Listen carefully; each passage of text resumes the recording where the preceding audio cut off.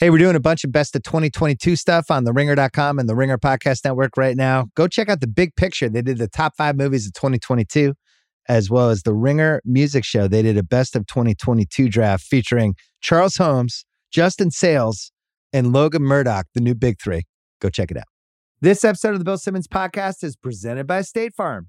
If you've ever been in an accident and you're okay, but you know what happened, your first reaction is going to be, man, why did that happen? If you ever buy a new house or a new car or a new anything, there's this little rush you get when you're like, I did it. I made it happen.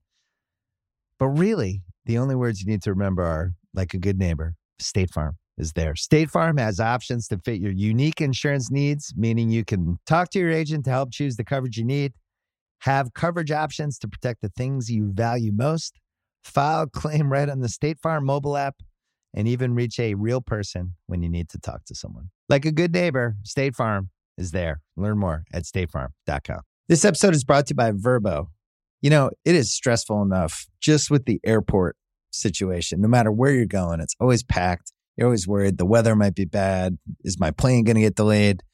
You just want the actual place you're staying at to be a lights out experience. So if you've booked a vacation rental and you found yourself stuck making small talk with the host, or you've arrived to find out it doesn't look anything like the pictures, you know, that's the worst. You could avoid the awkwardness with Vrbo. Vrbo has helped travelers find great private vacation rentals for nearly 30 years. You heard me correctly. So while other vacation rentals can feel like a roll of the dice, relax knowing you booked a Vrbo. Book your private vacation rental in the Vrbo app. We're also brought to you by the Ringer Podcast Network. Put up a new rewatchables on Monday night. We did Man on Fire, me and Chris Ryen, the Denzel classic, the Tony Scott classic, the Dakota Fanning classic, one of my favorite action movies in the past 25 years. We talked about every nook and cranny of Man on Fire. I have a really hot take during the episode too about Denzel that you'll enjoy. I love that movie. Prestige TV Pod, Joanna Robinson and I, we did episode 6, White Lotus, on Sunday night. We're going to do episode 7 on Sunday night or Monday morning, whenever we get screeners. But in the meantime, Joanna and Mallory Rubin are going to do their theories for what's going to happen in the season finale. They're going deep dive, Reddit board, all kinds of crap. Check that out probably Thursday. If you love White Lotus, Russillo is going to talk about White Lotus a little bit later on this podcast. We haven't had Russillo for almost 2 months, and we had a lot of basketball to catch up on. We tried to do it so that we didn't talk Celtics until the 40-minute mark. We succeeded on that. We also pushed Anthony Davis and the Lakers and everything that's going on there till the end of the podcast, because by the time you hear this, the Cleveland game is going to be tonight. Who the hell knows? He might have 100 points against Cleveland. He might get hurt. So we didn't want to lead the podcast with Davis, even though he deserved it. The Celtics deserved it too, honestly, but we talked a bunch of NBA. Speaking of NBA, we're presented by FanDuel Sportsbook. I am going to figure out a same game parlay on Wednesday on my Twitter feed, because there's like 15 Wednesday games. So there's like Lakers, Raptors. There's a really good Celtics at Phoenix. Celtics starting a big road trip. Kings at Bucks. I'm going to figure out a same game parlay and tweet it out on Wednesday. We actually had a really good $1 million picks day on Sunday. I didn't realize FanDuel told me one of the bets was Washington to win and the adjusted under 52.5. And FanDuel says when it's a tie, they count that to win bet as a push. So I won half the bet. So I thought I lost $1 million on that, and I actually won $200,000. I was so excited. I've never been more excited to win fake money. But we had a little rebound on $1 million picks. I think we're about $3 million down for the season, but I'm going to get that back. I have a good feel for the league right now, heading into the playoffs. I like where we're at. I like where we're at with this NBA season too. Ryen Russillo is next. First, our friends from Pearl Jam.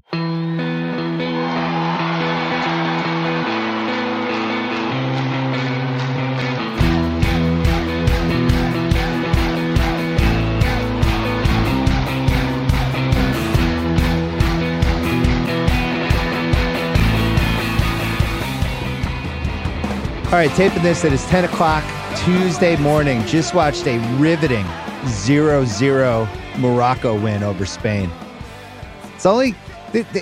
I love soccer. The only real rub with soccer is when somebody can win 0-0. And you can see Morocco just be like, hey, man, it would be nice if we get to PK. It's like basketball. There's no way basketball could work like that. You couldn't basically just sit for some sort of, and then of course they took care of business at PKs. But anyway, I'm rambling. How are you? I'm good. I'll never understand nobody gets to know how much time's left. Think about that. Think if you were like, okay, we're going to have this sport and you guys are going to run up and down. It's going to be 5-on-5 and we're going to, every bucket's going to be 2 and then eventually they'll make 3s. If you get fouled, you get 2 chances at 1-point shots and there's traveling, you get a pass, you get a rebound, you get a defend, athleticism, all this stuff. They're like, well, how long does it go? Well, it kind of goes like 48 minutes-ish. And then everyone in the arena, everybody watching TV and the guys playing, nobody really will know when it ends. And I know soccer people are like really protective of that. It's always felt like a pretty simple fix. Yeah, you would think. Well, it's tough with the injuries and stuff. It even I see it in high school and, youth soccer, the same thing. There's no level of soccer where they've figured this out. It's always, you never really totally know how much time's left. Incredible NBA season so far.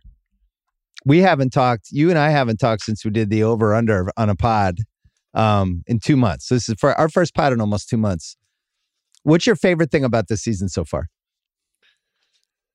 Probably just the high-level guys. And it's a carryover of what we've probably talked about the last couple of years, Bill, just how many awesome players there are in this league.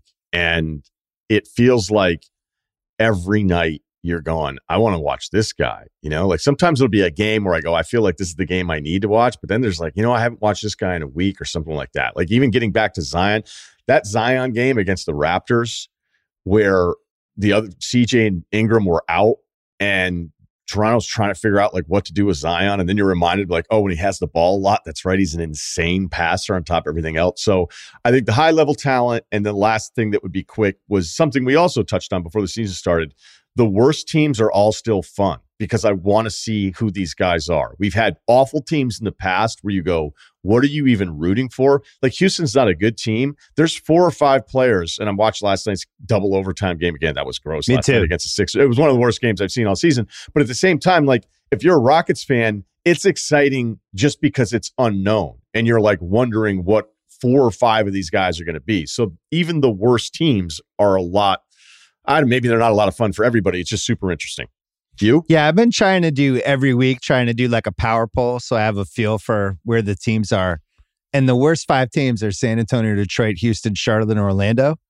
I like watching 4 of those 5 teams. I don't like watching Charlotte. I'm out on Charlotte. But the other 4, even San Antonio, they have guys I like. I know they're in tanking for Wemby stuff, but every team seems to have 3 or 4 players that I enjoy watching. I think we predicted that this was going to be a really talent-stacked season and that there were some middle-class teams that we were optimistic on, like Sacramento. I think what's weird about this year is I the latest list I made, I had Indiana as the 19th team. They just went into Golden State and beat Golden State last night without Halliburton. And I Turner. think that's the variance this year where it feels like anyone could beat anyone on night to night, but it's not parity like it is with the NFL. Where in the NFL they want it that way. In this case, there's just a shitload of talent. I think the New Orleans piece has been kind of, Davis, everybody's talking about Davis and the Lakers the last few days, and we'll talk about that later. We're trying to be careful because they're playing Cleveland tonight. We didn't want to lead with Davis because who knows what's going to happen tonight. I think New Orleans, everyone was kind of looking at them with the amount of talent they had, the fact that none of the guys were healthy at the same time, but then there were some really good advanced stats with them already, even though they hadn't had their full team. And now they're 15-8.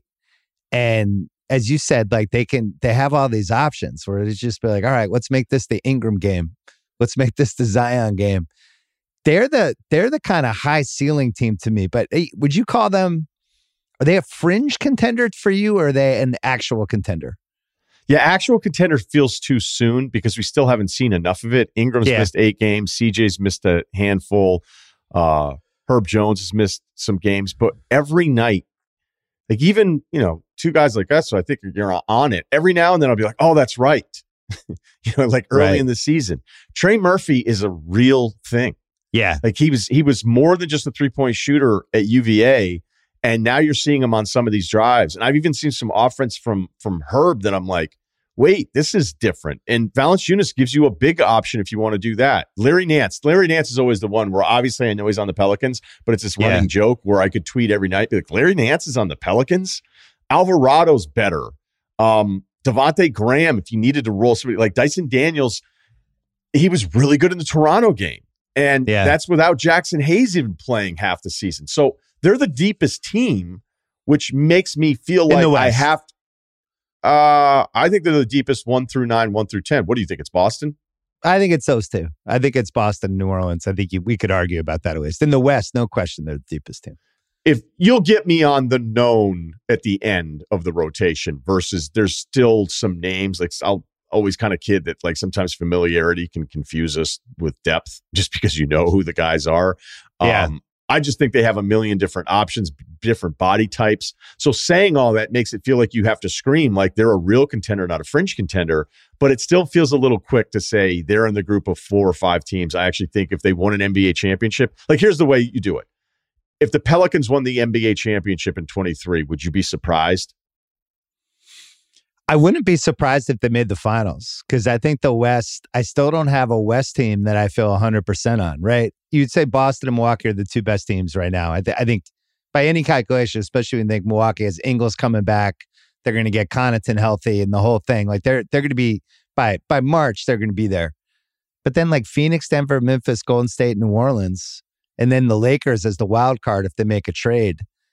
I don't know. I don't feel like any of them has separated themselves from anyone yet. And they all bring different things to the table. New Orleans, McCollum, he was hurt. I think he was sick. He just hasn't had a good season. And then they've had some injury stuff too. And they're still 15-8. That's where I'm like, holy shit. Could this be like one of those teams that after the All-Star break goes like 30-5, if they could just keep everyone healthy. I think they have that. I think them and Memphis probably have the highest ceilings. I still like Memphis's ceiling from a playoff pedigree the most, just because we've seen it. We haven't seen it with New Orleans. I don't know about their defense. What did you take from that one Celtics-Pelicans game when the Celtics murdered them? Like they just couldn't stop the Celtics at all. Yeah, that was the bad version of the Pelicans defense. But statistically, like I feel like that game was an anomaly. Maybe it was. I broke the season down into 2 parts when I kind of do all my offensive and defensive rankings to see like what kind of fall off you have. And it can tell a real story. We're like, okay, wait a minute. Like Dallas, all of a sudden, like they're not playing any defense. And the first few weeks of the season, they were one of the best defensive teams, which felt like a carryover of what was going on last year.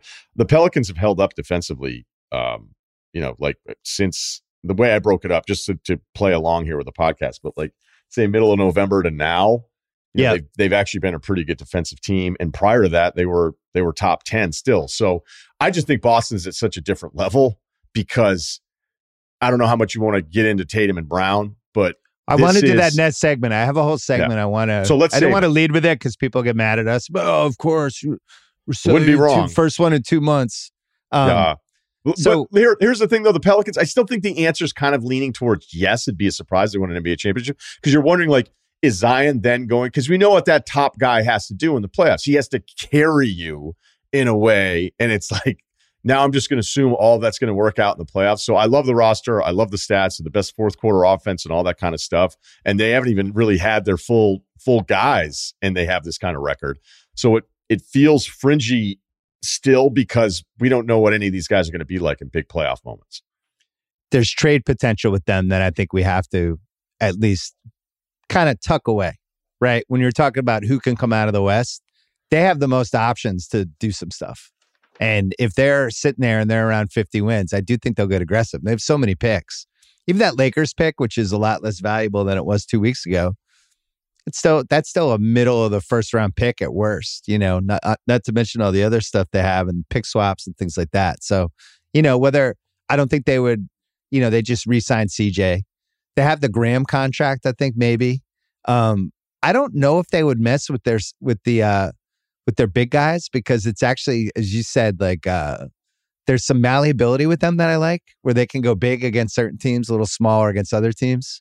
But they could upgrade one spot, and I think what we're going to see as we get to the All-Star break, we know San Antonio and Detroit and Houston, Charlotte, probably Chicago.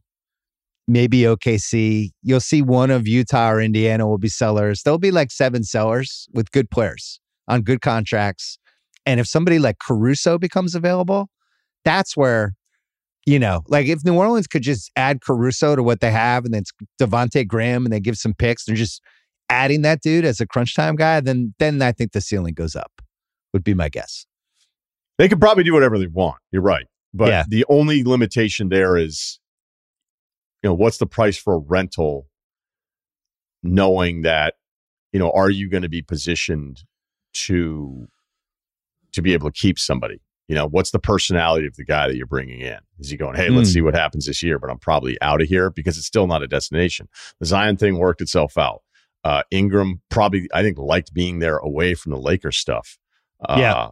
It felt like he became a better player after that. CJ's old enough and kind of over it enough to go, hey, we've got a real chance at this.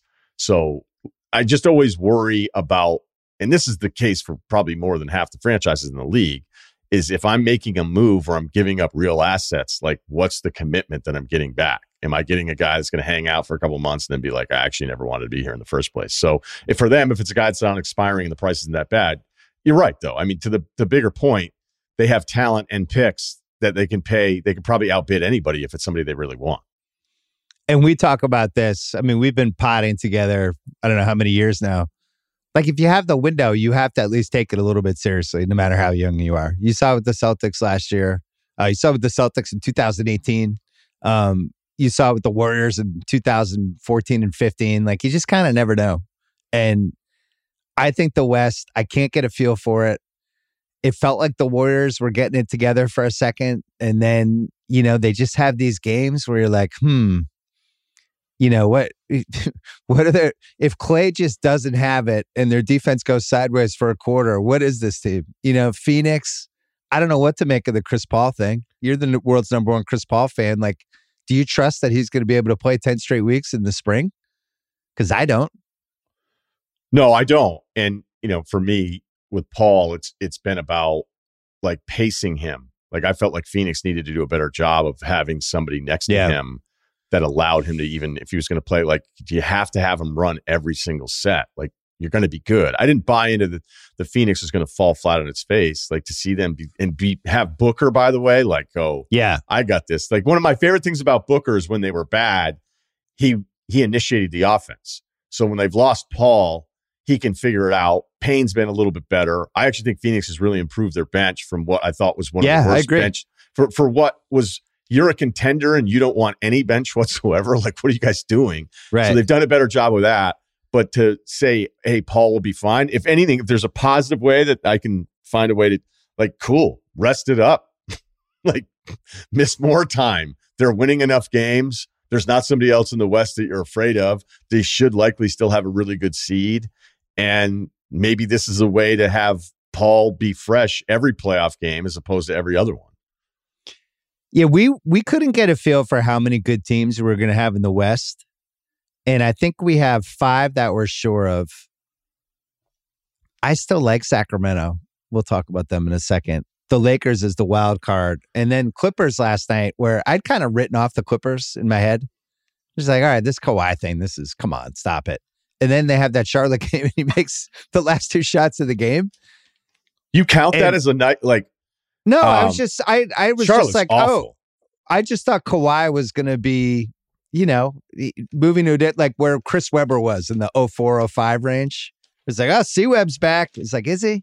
But the fact that he actually played pretty well and they had Paul George together, and you're like, oh, all right, this isn't nothing. I don't trust that Kawhi's going to be there 6 months from now.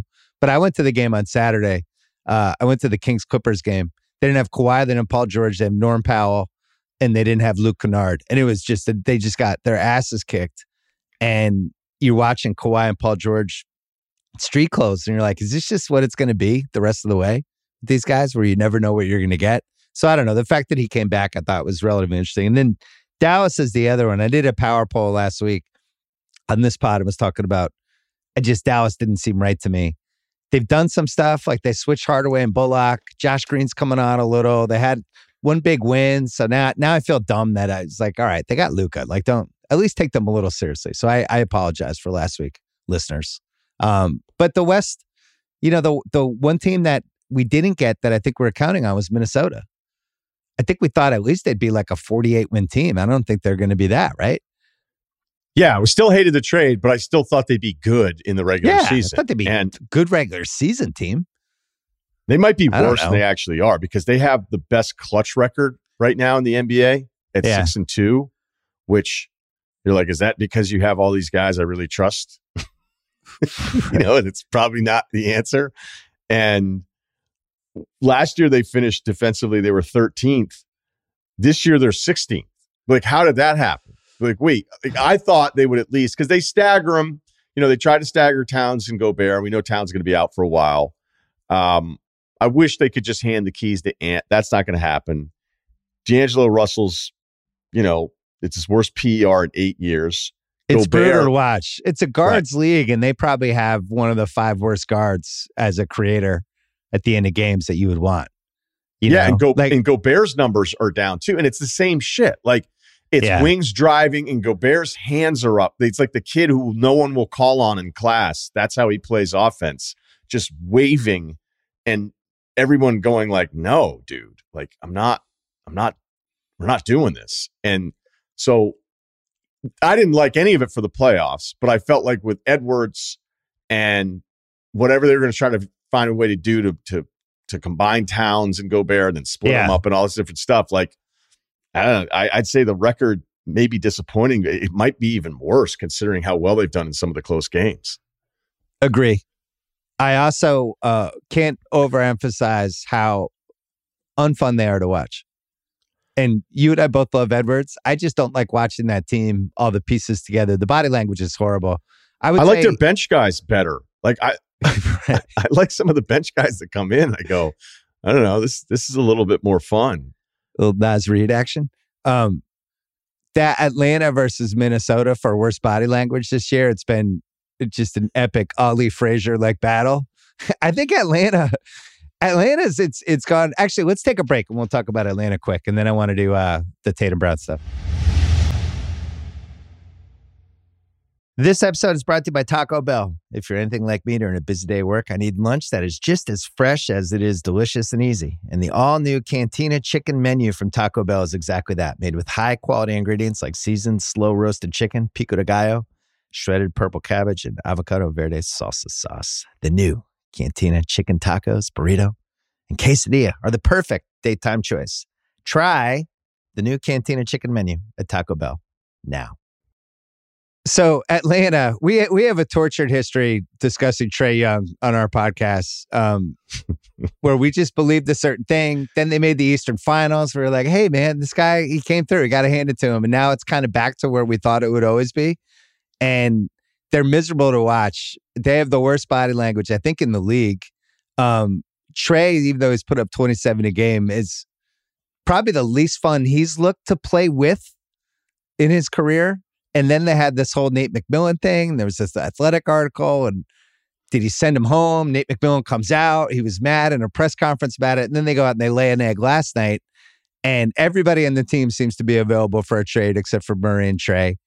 And at some point, they have to start looking at Trae at least a tiny bit here. Maybe we're not at that point, but they just seem dysfunctional to me. And yet somehow they're 3 games over 500. I don't get it.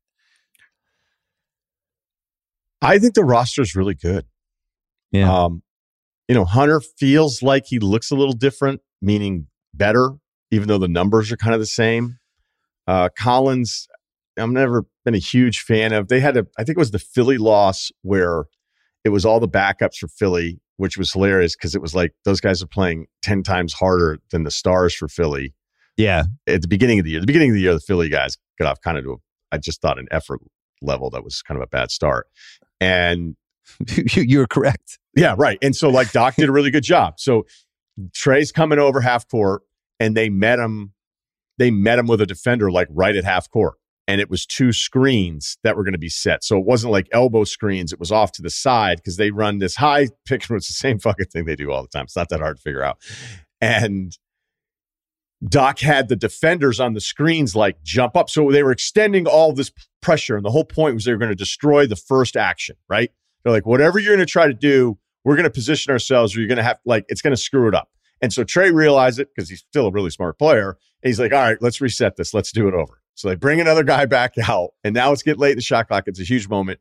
They do a good job on Trae. He gets it to John Collins. Collins drives, and the clock is like about to expire, and he passes it to somebody. It's just like out of bounds, whatever. It was a huge possession. And I watched it all. They passed the ball the least of any team in the NBA. Trae Young, somehow with DeJounte Murray on the team, his usage rate has gone up. Like, if there was one bet I would have lost, I'd be like, well, that has to change a little bit. I thought they even brought in DeJounte not just to add to the talent bill, but to then go, hey, sometimes you don't always have to do this kind of stuff. Yeah. As far as him being, or the least fun to play with on all kind of, I think his early stuff was when it was really bad. It was the first time I noticed it. I remember going on Woj's pod 4 years ago where I went, sometimes I'll see his team get a defensive rebound after he's taken a bad shot, and they don't give him the ball back when they bring it up. That doesn't happen anymore. He's a terrific passer. The shooting is down. But this story with McMillan, I just wonder when the strongest Trae Young defenders would be like, maybe it is our guy. Because this McMillan story was bad. He wanted Pierce out. He got him out. There's been hints at all this stuff that's happened. And it's a really talented team. And they're probably still going to be in the playoffs. I thought they were maybe the most disappointing team in the East last year other than Brooklyn. So this has been a carryover. That I'm just wondering, like, was the Philly thing just a fluke? Because that's what it feels like. And I don't know who Trae wants to be. I would wonder how many guys that are his teammates are like, this is a lot of fun, because it doesn't look like it's fun. Yeah, Philly just beats them in one of those games where they had the 25-point lead. We're probably discussing this differently, but I had the same problem with the Murray trade. Even though I liked it and I thought fundamentally what they gave up, it was a fair price. But it's one of those trades when you make it, your finished product, like what the Gobert was. When you're giving up that many assets for something, you're saying we have now arrived. This is now a team that has a chance to win the title. And the more I think about it, fundamentally, I'm not sure I'm cool with giving up all of those assets if I'm not guaranteed to be like one of the 5 teams that have a chance to win the title. Like when the Lakers did it for Davis, I thought they gave up way too much. But fundamentally, it was like, all right, now they have LeBron and Davis. They're one of the 5 best teams. I get it. This one, the Murray thing, we had questions about, all right, how's this going to work with Murray and Trae together? Was the one question, right? We both like Murray. But it's like, how is this going to work with them? 2 guards who have the ball a lot. This will be weird. The Gobert thing, it's like, Gobert and Towns? Like fundamentally, you and I just like, we like rejected that like a bad kidney. Like, this doesn't make sense. And that's where I think teams get in trouble when they do these panic trades with all these assets, where it's, if you don't know what you're getting, why are you doing the trade? If I'm giving up everything, which they didn't give up everything, but they gave up a big part of their future, right? And that trade could really come back to haunt them. To not really totally know how those 2 guys would mesh, that'd make me nervous. And I don't see any path for them to be one of the best 3 teams in the East. You have Boston, Milwaukee, you have Cleveland, Philly, and Brooklyn is kind of the talent wild cards. And then whatever the hell Miami is. And Atlanta's kind of there with Toronto and a couple other teams. But I'm with you. I think they're talented, but they're certainly not well coached. They don't seem like they like playing with each other. So what would make us think that this is going to turn around? I don't see it. And the weird thing is trading John Collins is going to solve it. I don't think so. No, I mean, people have been kicking the tires on John Collins for a really long time. Yeah, for 2 years. I think Miles Turner right now has the lead of longest to be on the move, or what's the market for, and John Collins is probably right there behind him. They're a bad offense. Like, how are they bad on offense? This is a bad offense. And again, maybe it leads to like the Trae usage and then a shooting thing where it's a bit of an anomaly. Like, he's not going to be this bad of a shooter, but they've been better defensively. I like their bigs. I think I like. Do you see how many threes they make a game? I don't know. 9.8. The Celtics make 16. So you have this team that you would think like, oh, Trae and Murray, this team must be a good 3-point shooting team. Say, nah, actually they're not. They're 32.7% from 3. They don't even make 10 a game in 2023. They're 28th in offensive efficiency in the 4th quarter. Like, that's reserved for the awful teams with young players who stink. Now, maybe like the offense has to get like, look, AJ Griffin, this has been fun because you go, hey, look, he went later than he went because he got hurt in high school, and at Duke, he stood in the corner because you had all these other ball handlers. But man, if you watch him in high school and all these different things, like you're seeing the full version of his game. Like I didn't like Jalen Johnson at all. He looks like a guy that's got a little bit of shit to him now, where he's kind of accepting like this is going to be your NBA role. So do these things, play with big effort, be big out there. Bogdanovich just came back. So I think the front office has done a really good job.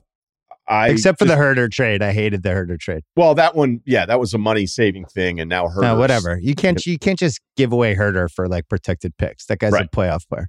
I'm not for it. I'm just, I think for them to do the other things, that's why they did it.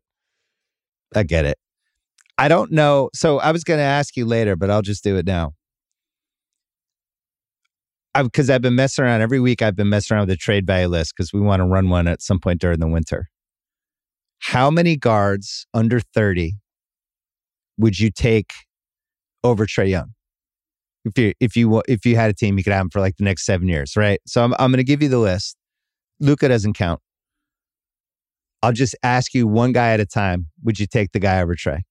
Devin Booker. Yes. John Morant. Yes. Shea Gilgeous-Alexander. Yes. All right. I have those three as well. When's this going to get hard? Anthony Edwards. Anthony Edwards. All right. There's 4. Tyrese Halliburton. Take Tyrese. I think people love playing with him. And there's also an element, too, that we haven't. I mean, Trae's going to hurt you defensively. And he's expensive, too. All right. So there's 5. I have the same 5. Donovan Mitchell. There's 6. Throw Garland in there, too. Oh, I'm getting those guys. I'd rather have Garland. Oh, I was going to give you Desmond Bane, Anthony Simons, and Darius Garland. Bane feels like the wrong answer. People are going to freak out. I don't want the leader of my team to be Trae Young. All right? There you go. Done. So you would take Bane over Trae? Fuck it. Yeah. That's wrong. It's the wrong answer. But I'm just... Yeah, it's the wrong answer if you're trying to sell jerseys and have fans. But if we're trying to win a title, I'm not sure it's the wrong answer. Simons, I think it's at least an argument now, him and Trae. Did you see that 45-point game he had against Utah? I randomly watched that. He was not just awesome offensively, but defensively, he made like the 2 biggest plays of the game. And Simons, I went on like a rabbit hole. I'm like, how does this guy go 24? And he's like this first wave of these IMG guys, that these guys that basically skip high school or skip like whatever college, and nobody has any idea how to even evaluate them. And now this dude, they got him on a good contract. I was suspicious of the stats last year because it was a bad team, good stats, bad team. This is not good stats, bad team stuff anymore. And this guy's like a legitimate guy. Him and Garland, I think I would both maybe rather have over Trae. People are going to get mad at this now. I don't care. Go ahead. Yeah, enjoy it. Have fun. How about this? Put together a couple months of really stable, good basketball with a happy team that I can watch on my television. Is that too much to ask? You're the franchise guy. How about one leak that takes Trae's side and all this shit the last couple of years? Cade Cunningham would be the last one, but he's been hurt all year. But you love Cade. I love Cade. The shin thing is very concerning. Oh, you're not even concerned. You're very concerned. Well, yeah. I mean, not like he's not going to be good anymore. I'm just saying, like, for this year. And I don't like guys not playing. So. Would you take Alvarado over Trae Young? No.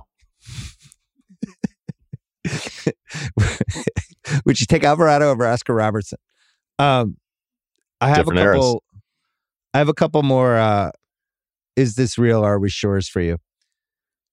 Could you make a case Sacramento's the 6th best team in the West? Phoenix, Golden State, New Orleans, Denver, Memphis.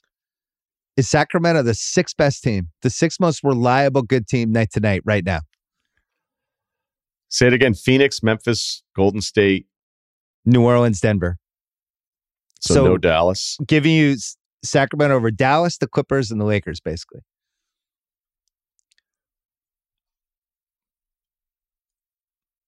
This is hard. It's really struggling on this one. Can I make the case while you think about it? Answer your own question first and let me think about this. Saw them in person Saturday. What I really like is that they know what their rotation is. They know what their identity is. They know who they are completely. I was really impressed. I went with KOC. And granted, the Clippers were terrible, but they know, like, Sabonis, this is a real guy that we need to involve in everything we do offensively, and everybody knows how to play off him now. They always have shooters. When the bench comes in, it's Monk and Mitchell, and they have a real identity with those guys. My guy Malik, he finally happened. What's his name? Monk. Okay. What did I say? Just, for whatever reason, you've had a hard time with his name. I have a speech impediment. Monk. Yeah. Yeah. I think we all have certain guys, but it's good to be back, man. Good to see you. Metu?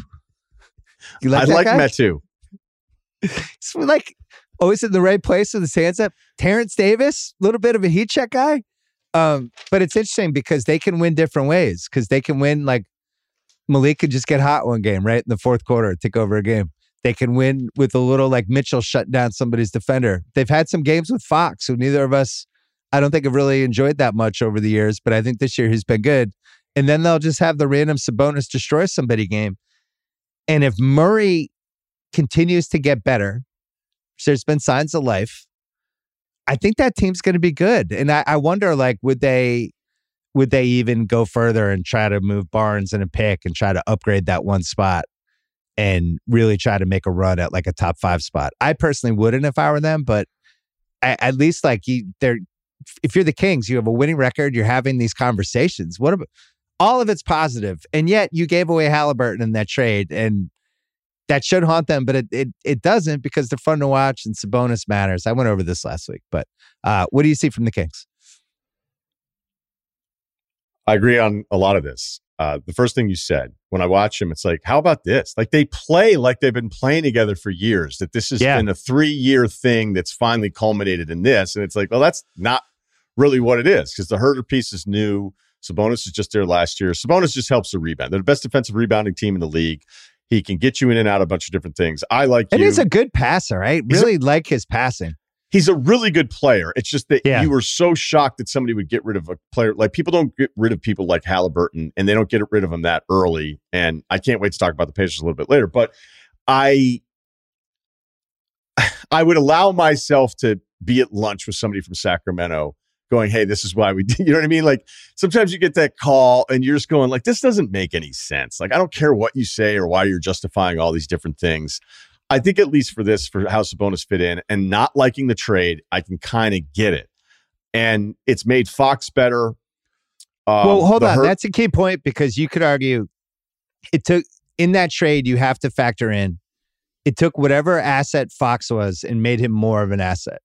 Because for whatever reason, him and Halliburton didn't totally click, and Sabonis has unleashed Fox. So now Fox is in a better spot. I'm not defending the trade, but I do think that has to be mentioned. There you go. Right. So let's stop sounding like we're defending a trade that we both still don't like, because we both like Halliburton so much. It's tough. Herter is another level. And Mitchell is, he's probably not more than a third guard on a really good team, which isn't, the worst thing. But you see him get out there. He starts fighting with guys. Like, he hit a big shot. I don't know, it was a couple weeks ago. And I was like, he's taking this shot. Like, I kind of was like, it felt like a little early Marcus Smart stuff where you're like, what are you doing? But sometimes that can be like, well, at least when he goes out there, he's not apologizing for it. And they also play to I don't know if it's a Mike Brown being on the Golden State bench. You would have thought some of this, even though Mike Brown's known more as a defensive guy. And by the way, their defense has really improved these last few weeks from where it was at the beginning. They're playing through possessions. Like, they're playing knowing, hey, keep moving around, keep thinking about other guys at the end of the shot clock, as opposed to so many of these teams that just, and they run off rebounds too, is the other thing. You're right. They get cheap points. So we liked him before the season started. There's been it feels like more of a correction on all the standings in general for how absurd it was the first couple of weeks, right? Yeah, but we love their over-under, because I think it was 34.5, and we were just like, this is stupid. That team has too much talent. We thought they could go 500. Yeah, I don't know what to do with the Clippers. Portland's defense has fallen off a fucking cliff. Dallas, to me, is average as hell. Golden State's going to end up being ahead of them. And then there's kind of that Portland window. So I think they're in that Portland kind of line, whatever that is. I have them a notch up from Portland because I think Portland had a couple fortunate wins. I think there's a world where you play this season again and Portland has 4 less wins, and I think the Grant thing, worst case scenario, they can decide, we're going to be the 10th team. They could probably flip Grant and get something better than what they gave up. They got to figure out the Sharp thing. I think, I know you were really fascinated by the draft last June. Sharp and Daniels were, I think, 2 of the most compelling guys in the draft. Like, what are these guys? What are the both of the guys have really shown stuff. And I think Sharp specifically, I think he has to play. And I don't know how they reconcile that with like, how good do you want to be this year? But I think he has to be on the floor.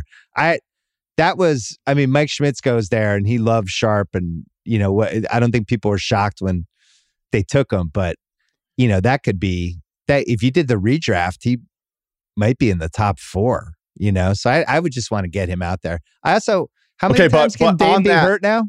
On that, though, okay, all right, perfect transition. Can you do that to Lillard? Yeah, I don't know. I mean, it's tough because he's the one guy who's like, I don't want this moving around stuff. I don't care about this big 3 stuff. I want to win a title in Portland. And if you can get Dame to see like, hey, Sharp 2 years from now, this guy might be special. We got to get him some time now. Think about when you were a rookie. Maybe he'll go for it. I don't know what to make of Portland. Portland's one of those teams. Like OKC is another one where you could tell me OKC's final record is 20-62, and you could tell me it's 39-43, and I would believe either, right? Because if Shea's going to be this good night to night, how many times can Shea be the best guy in a game that has really good guys in the game before we're like, all right, this is now one of the 12 best guys in the league? Like they're 11-13. They haven't had Holmgren all year. They have this hodgepodge, weird, long team that really doesn't make a ton of sense. And just over and over again, he's the best guy in the game. And at some point, that's just kind of who you are. And I think that might be like a 35-win team. Yeah, the crazy thing about Jay is when you see him in person, his movement on the court stands out. It just looks a little bit different than everybody else. It's like Rondo-ish. It's just kind of weird. It's also kind of slow at times, like Doncic. So he's almost like Doncic with the angles and then the drives, but then without the size. So that it's like, well, how does he constantly get all these shots up the whole time? He is so good at where all the bodies are, finding the way to get the ball out. Like it's not the wrong foot layup stuff that Nash, which is really just brilliant. I don't know. It's the herky-jerky. It's like a running back. He's got it all down where he's going to get past you. And then when he's there amongst the trees and you think you have him, you don't have him. And then if you sell out to have them, like you're seeing some teams do more and more, like they're starting to build an SGA wall with some of this stuff. Yeah. Well, that actually makes it more fun for your teammates because you're like, okay, well, if I cut or if I move or I reposition on the 3-point line, like watching them in the Atlanta game, there's another game recently, I don't know, I was watching them and I feel like I get what they're trying to do, even if you're shocked when they win still. He's that guy that in pickup, you just hated guarding. Where you go, I got him. No, I don't need help. I got him. And then he does like this herky-jerky thing and he's by you again. You're like, I don't understand. I knew what he was going to do and he still went by me. I don't understand what just happened. All he did was he turned to the right for a split second and I went flying the other way and that was it. There's this huge Mexican guy I keep getting matched up against. He's enormous. His torso's huge. He's shorter than me. He's not quick. It's none of that. And I always have to play center now. And you're center now? You like a stretch 5? I don't know what the hell's going on, but I'm sitting there and I know everything he's going to do, and he gets a shot off, and he's the Mexican out of shape SGA. God, great guy though. Let's take a break and we got to talk Tatum and Brown. It's time. We waited how many minutes? Almost 40 minutes. This is fair.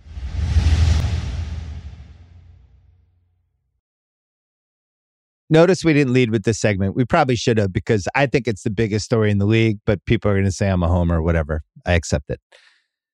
Tatum and Brown, watching last night, that Toronto game, which was my favorite Celtics win of the year so far. Third game in 4 nights. Also third game in 4 nights for Toronto, to be fair.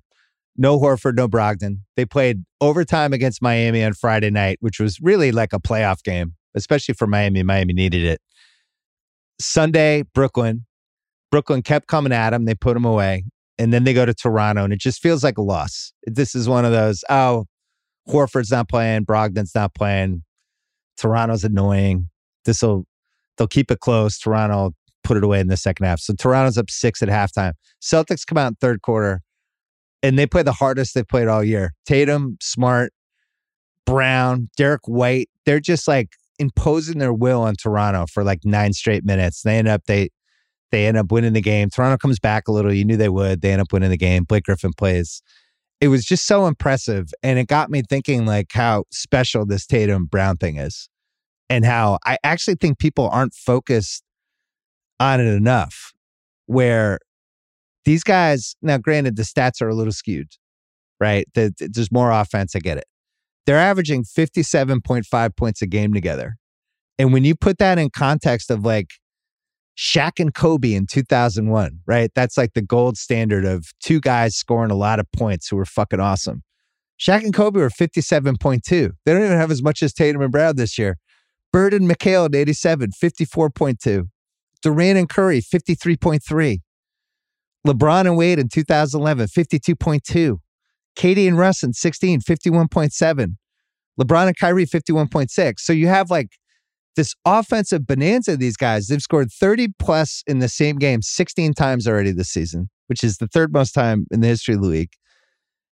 Tatum's clearly a first-team All-NBA. I think Jalen is, at least right now, a second-team All-NBA guy. These guys are the guys that we thought Paul George and Kawhi were going to be when they went to the Clippers. We're like, oh my God, those 2 guys, imagine having those 2 wings, 2 of the best players in the league. What's that going to be like? The fucking Celtics have it. They had it last year. They have a better version of it this year. And I still don't feel like people think of them totally that way. Maybe I'm crazy. Maybe I'm just too immersed in the season. But do you think people understand what's happening historically with these 2 guys? No, because I didn't know it. I didn't know that. And I watch them all. Like, for me, every time I watch them and going into this year, it's like whenever you put a ceiling on either one of these dudes, they come back the next year and they go through it. And that, we always talk about, okay, how many guys can really be the number 1 guy on a championship winning team? Okay. Yeah. How many guys? Because that is like the rarefied air. There's nothing beyond that. And that list to me is never 10 people. Okay. It's closer to 5 most years than it would be to 10. It's usually 4 to 7. Yeah, right. I totally agree. And at first it's like, man, Tatum's pretty good. Oh, wow, this guy could be an all-star. Okay, but is he really this? And then last year there was this flirtation with like, is he a top 5 guy? And I'm like, is he? And then after like they bounced KD out, it's like, oh, he gets KD's belt. You could see from the jump that this year was going to be different because the one thing we didn't like about him in the finals was that he wasn't driving to contact well. Like he was getting derailed off of his path. We talked about it. You could see that he and Hanlon, like, they fixed from it. The first game, I went, okay. He had a play against the Nets this weekend, Bill, where he drove left and finished through 2 people and it had to reverse it to get through 2 defenders to get rid of it. Then comes down, has Durant, isolation, top of the key, strips him. Yeah. And you're just like, it's like, I don't say this. It has to be a couple years before I can say, you know what? The Celtics have a player in Jason Tatum who can be the best player on a championship team. And that is... And maybe the best player in the league. Yeah. Right. That's the journey for him. And the thing that's changed is how hard these guys play game to game, half to half, quarter to quarter now, and how hard Tatum plays on defense, right? That's why when he wasn't good in the Miami game on Friday, right? He just didn't have it. It happens. It stood out so glaringly because he's been so awesome all season. It was like, wow. It was like watching like when Bird didn't have it in the mid-'80s. Like, whoa, what happened to Tatum? Is he sick? Because you're just so used to like this certain level. There's a competitiveness with these guys that is really special. And I think stems from the finals and the Miami series too, but really the finals and the fact that they got their ass kicked. And I think these guys, they just really want it. They want it. They want to get to the top. And you could feel it game to game. And like these 82-game regular seasons, it's not like the big games. It's not like the ABC Warriors showdown, Curry versus Tatum. those aren't the games that tell you whether a team is potentially great. It's the games like that Toronto game where it's like, all right, you guys could punt on this game. You'd be fine. You'd be totally within your wherewithal. It's third game, 4 nights. You're tired. Tatum's playing 37, 38 minutes a game. I get it. Tatum played 39 minutes. Golden State probably punts on that game. 100%. They have the resumes. They're older. They're over it. Like Tatum and Brown are at that perfect age. And Tatum, or excuse me, back to the Brown part of it. Yeah, we got to talk the Brown part too because it's so important to this. Clearly, there's a gap. His shot making, I don't know if the handle's better. Like it was pretty glaring against Miami, and then it felt like when everybody was really focusing in on like, I don't know if this guy can go more than 2 dribbles on any kind of drive, so make sure you attack him. And it felt like it was just getting worse and worse and worse. But the shot making from him and the intensity, the shots that he was hitting again last night against Toronto, like, again, Tatum's a better player. But when there are nights where Brown is the better player, it's not surprising. And once again, whenever I thought, okay, Brown probably at best can be this. At best, this is like 4 straight years with Brown where I'm going to stop pretending I ever know what the best version of him is going to be because he's shattered expectations every season. Yeah, there's this narrative where now people are like, people wanted to trade one of these guys. It's like, no, did they? Like, did dumb people wanted to do it? I don't know if that was ever a real narrative. They're both 2 young guys that had a different point guard every year. Wait, now people were getting to the point where it was like, maybe you have to split these guys up because it's not working. Did you feel that way? I never felt like I that just January wanted to see stretch, them with a veteran team. I never said it has to happen because I feel like I'm never that guy. Like, hey, you have these 2 really good players and the league is built around wings right now. And now you want to move on from them. But when it was January at its bleakest point of last season, when it still is one of the greatest turnarounds we've ever seen in season. Smart's taking shots. Yeah. Well, it's the Knicks game. And I'm like, what the fuck are you guys doing? And they weren't fun to watch again. And so then when they went on a little bit of a tear, the schedule is easy. The only time I'd ever said it was in that January phase. I'm like, we're doing this again. And so I was like, all right, maybe have the conversation, but never. I just don't like when we kind of demand trades publicly in the media because it's like, all right, but what do you think you're getting? What's coming back? Oh, this thing's coming back that I don't want as much. Okay, I don't want to do this. It was never. You're getting DeAndre Hunter and Bojan Bogdanovic, but I do think it was. Brown? I think it was local. I think in Boston, man, it was kind of. I know, but that's local Boston stuff, though. I know. I'm not saying it wasn't a conversation. I'm just saying it wasn't a conversation with anyone that I knew in a real way that was like a smart conversation because these guys were young. Tatum was 23 last year. To be like, oh, these guys can't play together because they had Kyrie and Kemba Walker and Marcus Smart and like, I don't know. You and I always said, what would happen if Chris Paul was on this team? Would they figure it out? And then the answer, of course, was yes. And then the sub answer is, well, you could say that about any team Chris Paul's on. But we knew that there were pieces there that this should make sense as a combo. Now it makes sense. I felt like Smart, by the way, last year was a big part of the success story, not because of the defense, because I think he finally accepted, like, yeah, I guess these guys are better than me. You're right. Jalen, 27 points, 7 and 4, 50% field goal, 30.9% usage. And then Tatum is 31, 8 and 4, and he's 32%, 32.7% usage. He's getting the line 8.3 times a game, which I love. I've always wanted him to be in the 8s, averaging 9.4 threes, 48% shooting.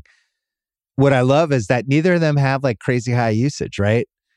They get their shots. They'll be between like 15 and 24 shots a game, but it's never like clear out. There's not a lot of clear out stuff. The ball seems to move. And then the other thing that's really helped them is their guards on this team are just excellent.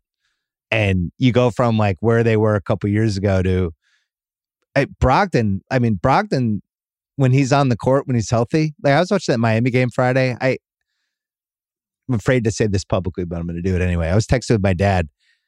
And I was like, I think Brogdon should have played crunch time in that Miami game over Smart. As much as I love Smart, I just like when Brogdon, when he's good, he presents this whole different level of problems for the other team because he can go by anybody and he's a dead-eye three-point shooter. Shoot 50% from three. It's just weird to be like, yeah, we don't need this guy in this crunch time game. But their guard, I don't think that's White's that weird.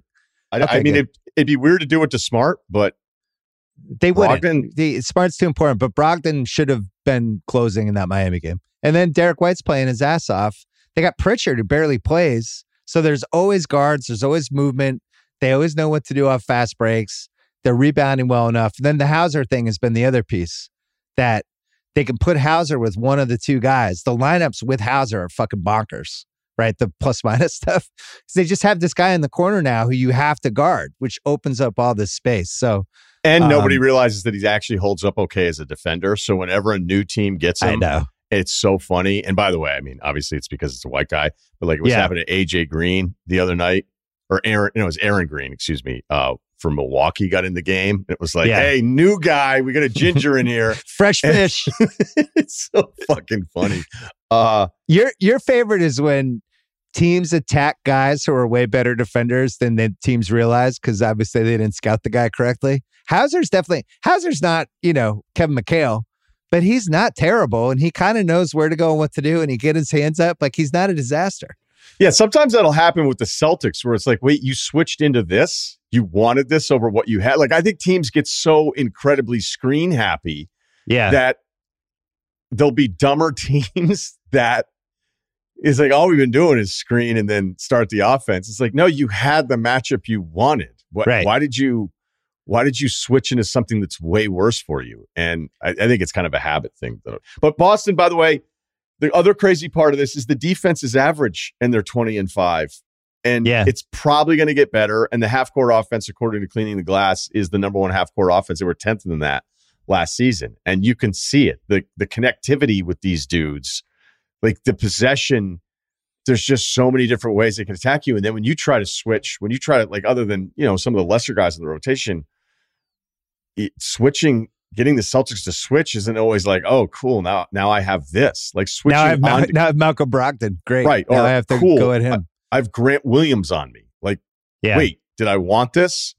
And so it's a scary team, man. And they're better. They're just better than they were last year for a bunch of different reasons. It's not a fluke hot start team. Their offensive rating is still 120. Their true shooting, which is stat I don't love, but anytime it's over 60, you have to pay attention. It's 62.7. Tatum's over 60 this year. Yeah. They're almost 50, 40, 85 for splits, 49.4 field goal, 40.2 3-point, 84% free throw. They have 5 guys in the top 17 for 3-point percentage. Tatum's on off stats. He's 13.6. Grandy had a couple good stats. Grandy said through 25 games, Boston has been down 10 plus points for 67 of the 1,215 minutes. And 55 of those minutes were the 2 Chicago games. In their last 60 games, they're 48-12, according to Grandy, plus 12.1 scoring margin. They're 24-7 on the road, which is another thing with this team. This team loves playing on the road as long as it's not Chicago with Mark Davis. And then I thought this was interesting. Tatum's worst 3 games this year. He doesn't play against Washington. DMP, Jalen has 36. The Miami game Friday night, he's 5 for 18. He's terrible. Jalen has 37. The New Orleans game, he's bad in that game. He's 6 for 18. Jalen puts up a 27, 10, 7. These guys have a knack for if one guy kind of sucks, the other guy gets better. It's like they're attuned with each other. And I think they're all in on each other. Like, I think those guys love each other. They're all in and they want to win a title together. So I would say through the 25 game mark, this could not have gone better from where it was in June, where it's like, Jesus Christ, like what is this team? Was this too soon? Did that finals? Is it going to break Tatum? What, like, did the Miami Golden State figure out some way to stop this? Like, I was in dark places in July and now it's fine.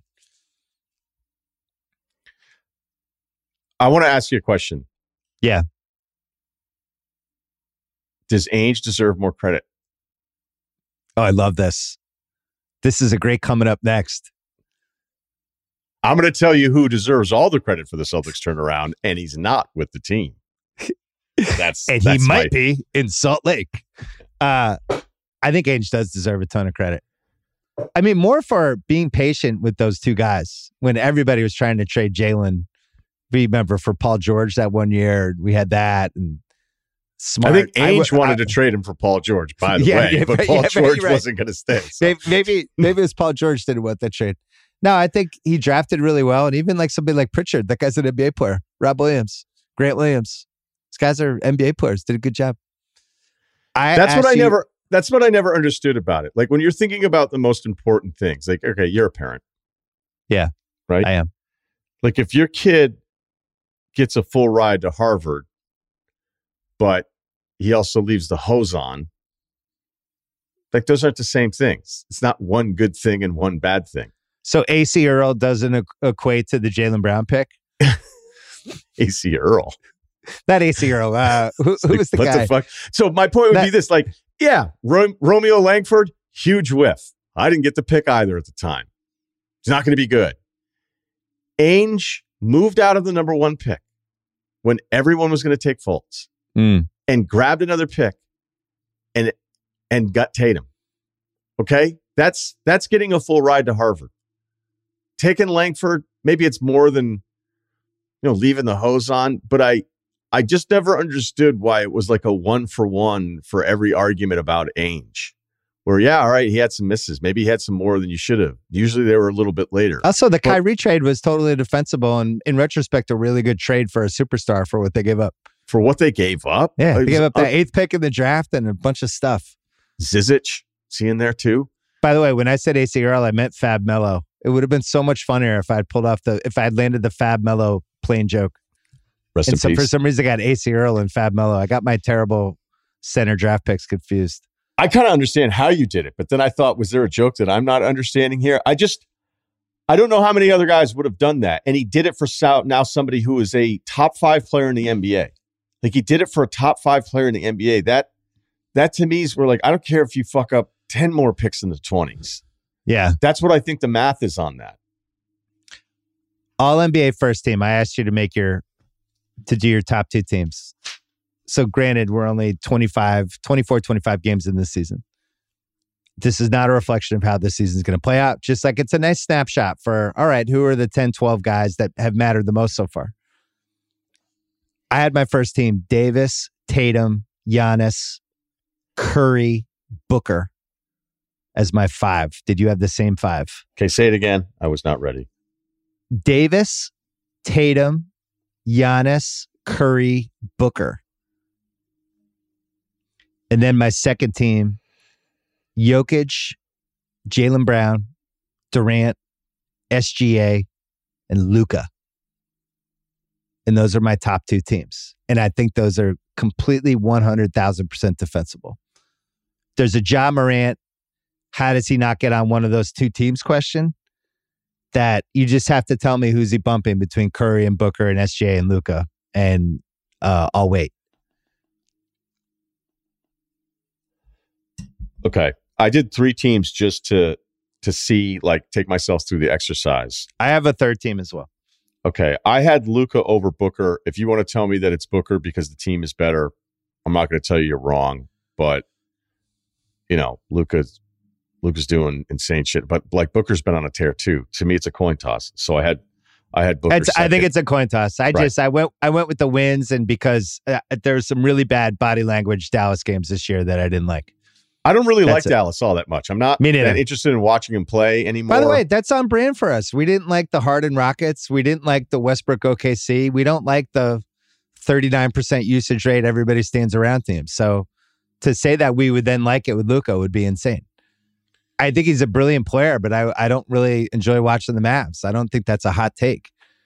Isolation stats are always like a little tricky in the way they're tracked, but if you try to find all that stuff, they'll tell you that. And I think it becomes a finishing thing, like how many possessions are true isolation, nobody else touches the ball, and you finish in isolation. And yeah, I think they end up with like 40% more true isolation plays than the next best team. The Luka part that was fun is his ability to do everything, like those Clippers series, right?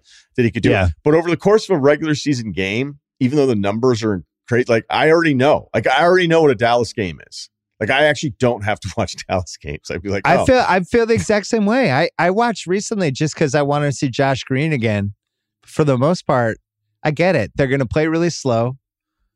He's going to have the ball a ton. What does he have the ball? 10 minutes a game? What's that stat? It's like 10.2 minutes a game. Luka just has the ball out of the 48 minutes. It's something like 25% of the game he has the ball. So anyway, I think the Booker thing's defensible. So you have AD, Tatum, Giannis, Curry, and Luka as your first team. I have AD, Tatum, Giannis, Steph, Luka. Yeah. Okay, so what's your second team? Because I had Jokic, Jalen, Durant, SGA, and Luka. But you probably have Booker in the Luka spot. I have Booker in the Luka spot. Again, it's a complete coin toss. I have SGA. I thought about Ja. I thought about Mitchell. Hey, those teams are both better than SGA right now. But like this SGA tear is kind of another level.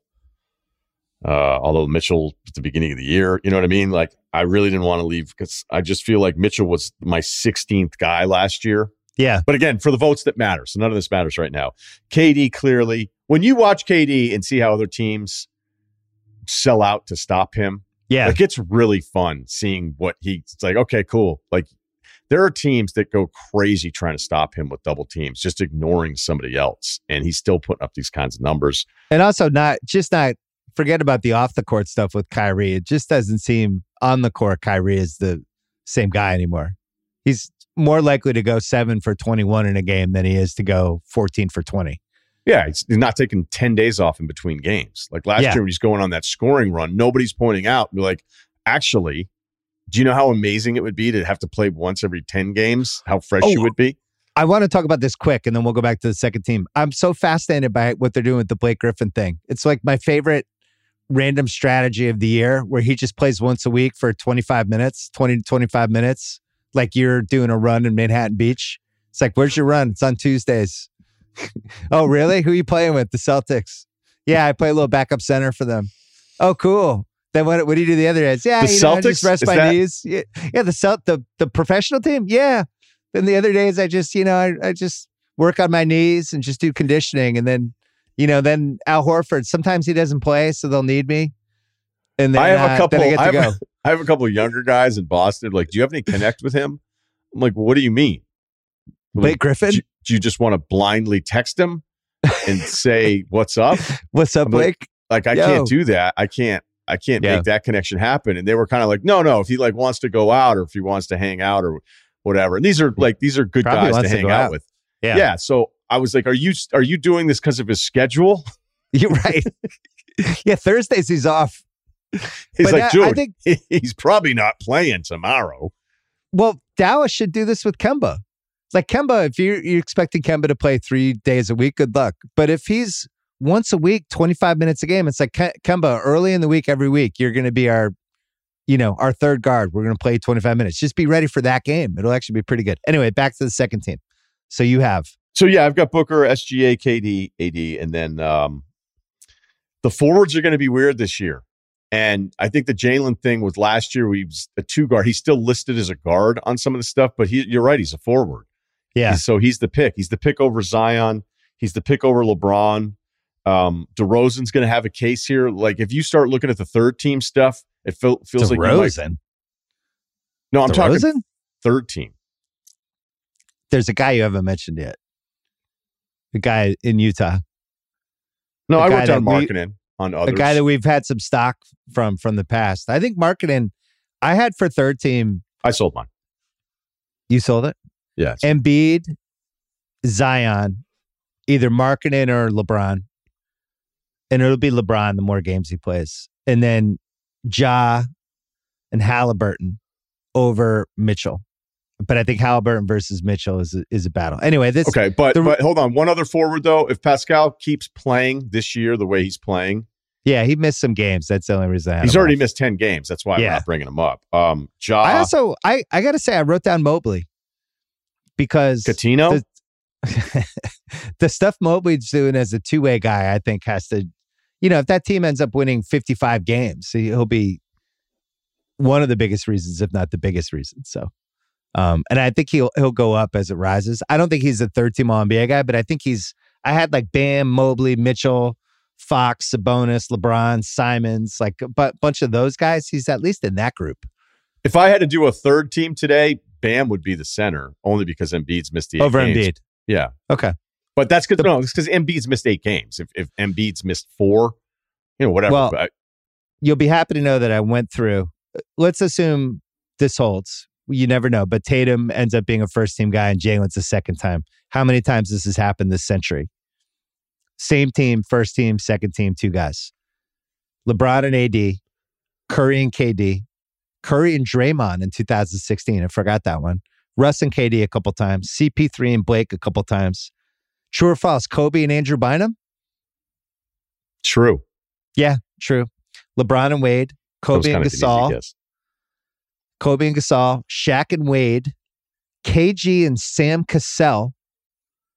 And then Shaq and Kobe.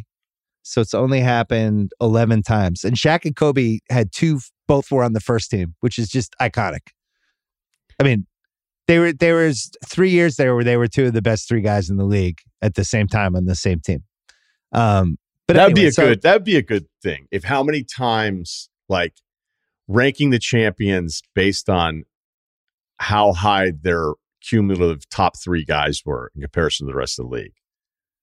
Well, like Bird and McHale in the 86 title, I think by the end of that season, McHale was like the fourth best guy in the league. Right? So yeah, that's what I'm saying. Four. Yeah. Like big three, but for the title winning teams. What I don't need is I did this rant years ago on the big three content. I go, like, at some point when it's a Pacers team with 30 wins, we don't need to know who their big three are. Although fair. Although they do have one this year. Did you watch Nembhard last night? Did you have a chance to? Did you see Carlisle after the game where he called out hoops hype? He said if there was a hoops hype redraft, he would have gone in the top 15, but now it's got to be top 10. Carlisle, who never says anything. He never says anything. Like, literally has never had an interesting soundbite in his life. That was like the most interesting thing he's ever said. But yeah, where did this guy... So were you focused on him in the draft?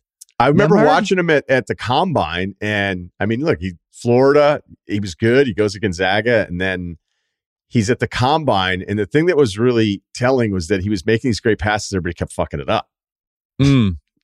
So that might be the new thing, is who's really good at the Combine who nobody does any of these finishes. I think a part of it's a body type thing. He's not the fastest guy. He destroyed Golden State last night. Like, it was a perfect game. He did everything right, and they were all big buckets, too, on top of it, because you kept going, hey, Golden State's going to win this game. They're going to figure it out. No Halliburton, no Turner. Nembhard, LeBron, I was kind of unfair, I thought, when I posted this video of LeBron losing Nembhard entirely on that game winner. I thought it was fair. I know you did. Because I think he kind of closed out on what was the easier thing to do, because it's way easier. Yeah. And then he still tried to close out and catch it. But, like, if LeBron kind of forgot who Nembhard was, I don't know that I can entirely blame him. Right. Look, there's no Pacers Golden State game that's going to be the TNT prime timer. It's not going to be a Saturday ABC game. I wish more people could have seen what he did last night, because it was fucking special. And the Pacers got something. It was two things. One is it made me rethink the Indiana thing and what they should do this year and just what they have asset-wise. The other thing is it was pretty alarming if you're Golden State that there's a specific type of player that you just can't defend, because it's not just Nembhard. There's other guys that can do stuff like that. And I think if you're looking at them for playoffs this year, there's a certain type of guard that I think can get whatever they want against Golden State. And that's what I think they need to figure out, because they have trade assets that, to me, they make the most Caruso sense of any team. But they need somebody like that for those moments where it's like, we can't stop this guy. I think they thought Moody was going to be the guy for them with those, potentially. It's not happening. Moody's been bad. No, so, Clay's hit or miss in certain games. Yeah, it's not happening in 2023, him guarding somebody like that anymore. Oh, no. I'm just talking like bigger picture, the whole thing. I think the biggest Golden State issue has been all the young guys collectively. Like, I thought one would pop, and it's... Right, like, they went 0 for 4. Yeah, is Anthony Lamb going to be the best? Shout out to UVM. Did you order? I ordered you a shirt. Are you still a medium? Pacers basketball makes me Nembhard. Let's take one more break. I want to talk Indiana quick, and then we got to do Anthony Davis, or else the Laker fans will get mad at us.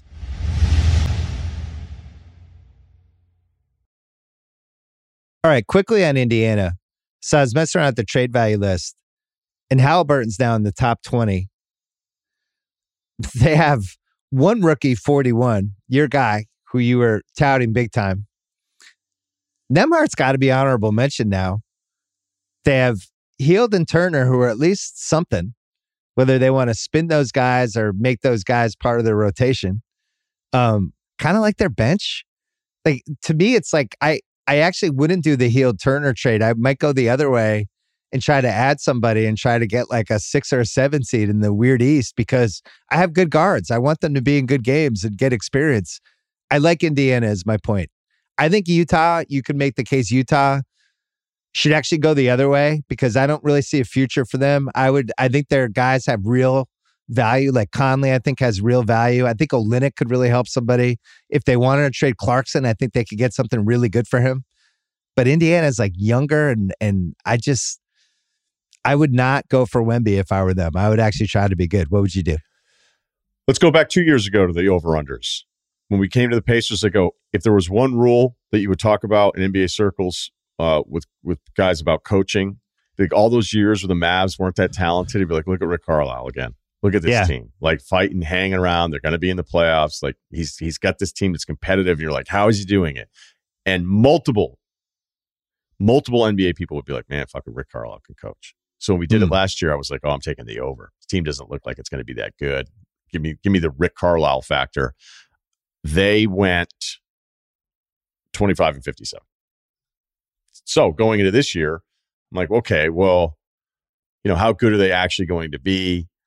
And it's been like they haven't had Duarte the whole time. What happened to him?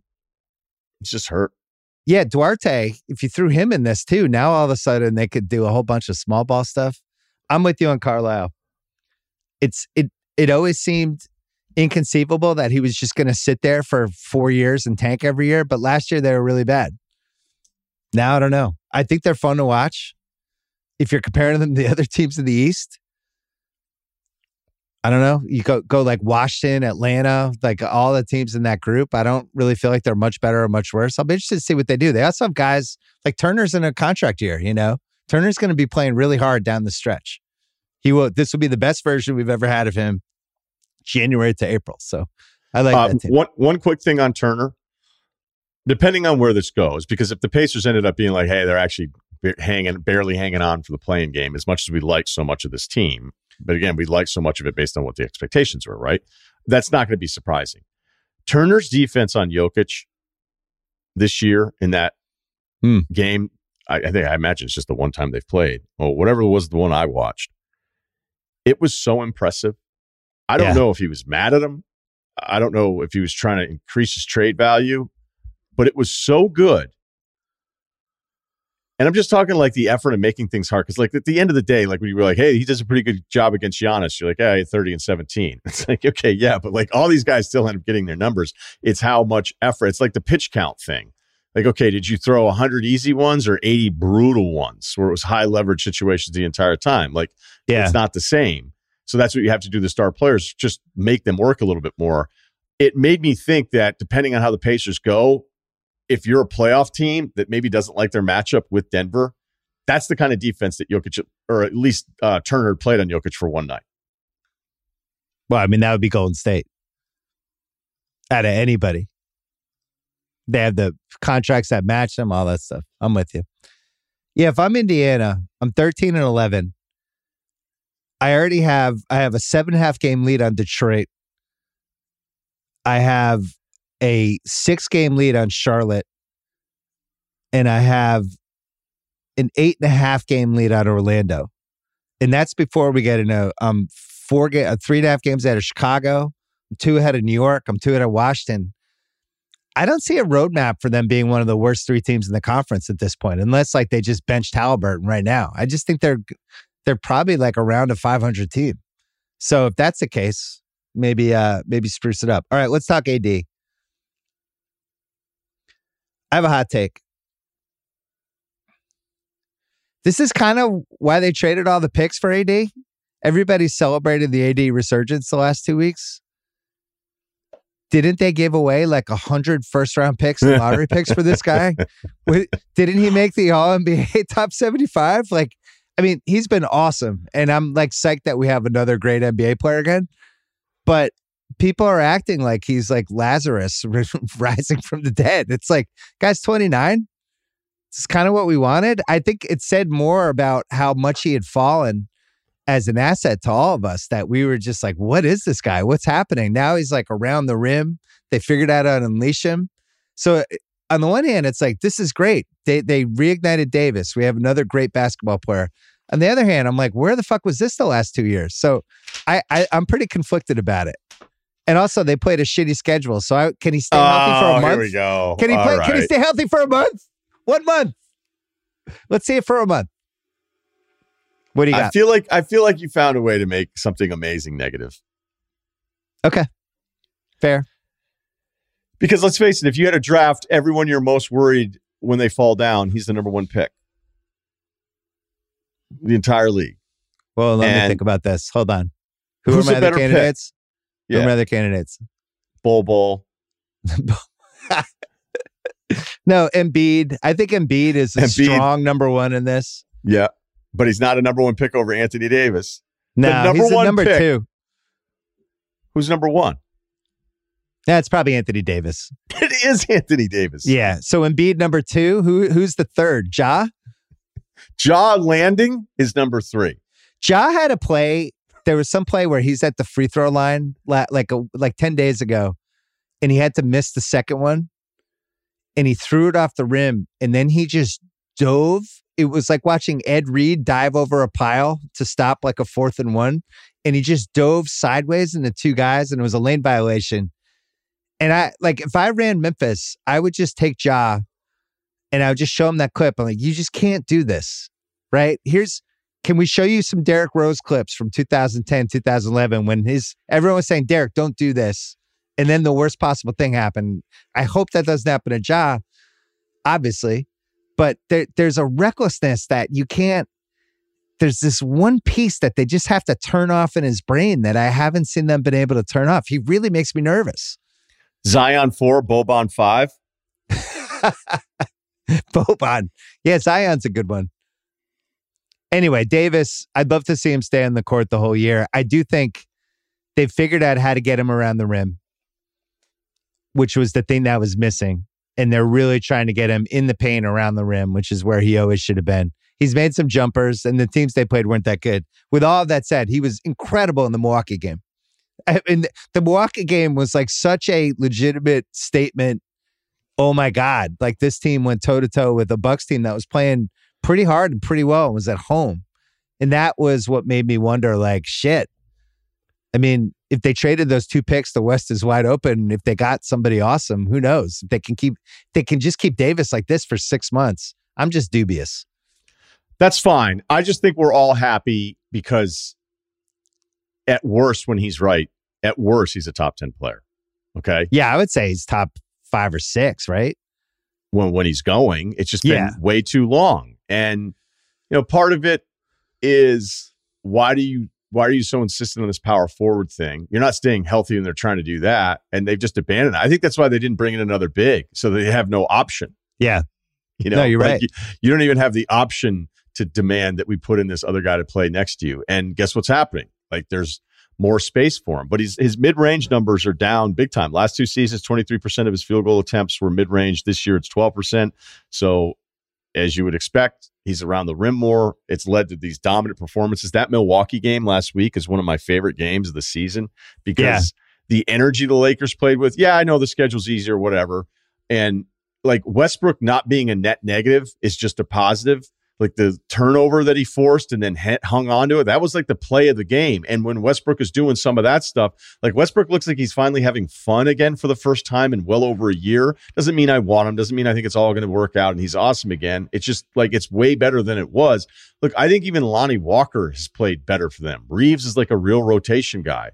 So Davis being this good again, this was always my argument last year. As bad as this Lakers thing has been, if Davis is Davis, then you still have a really special player.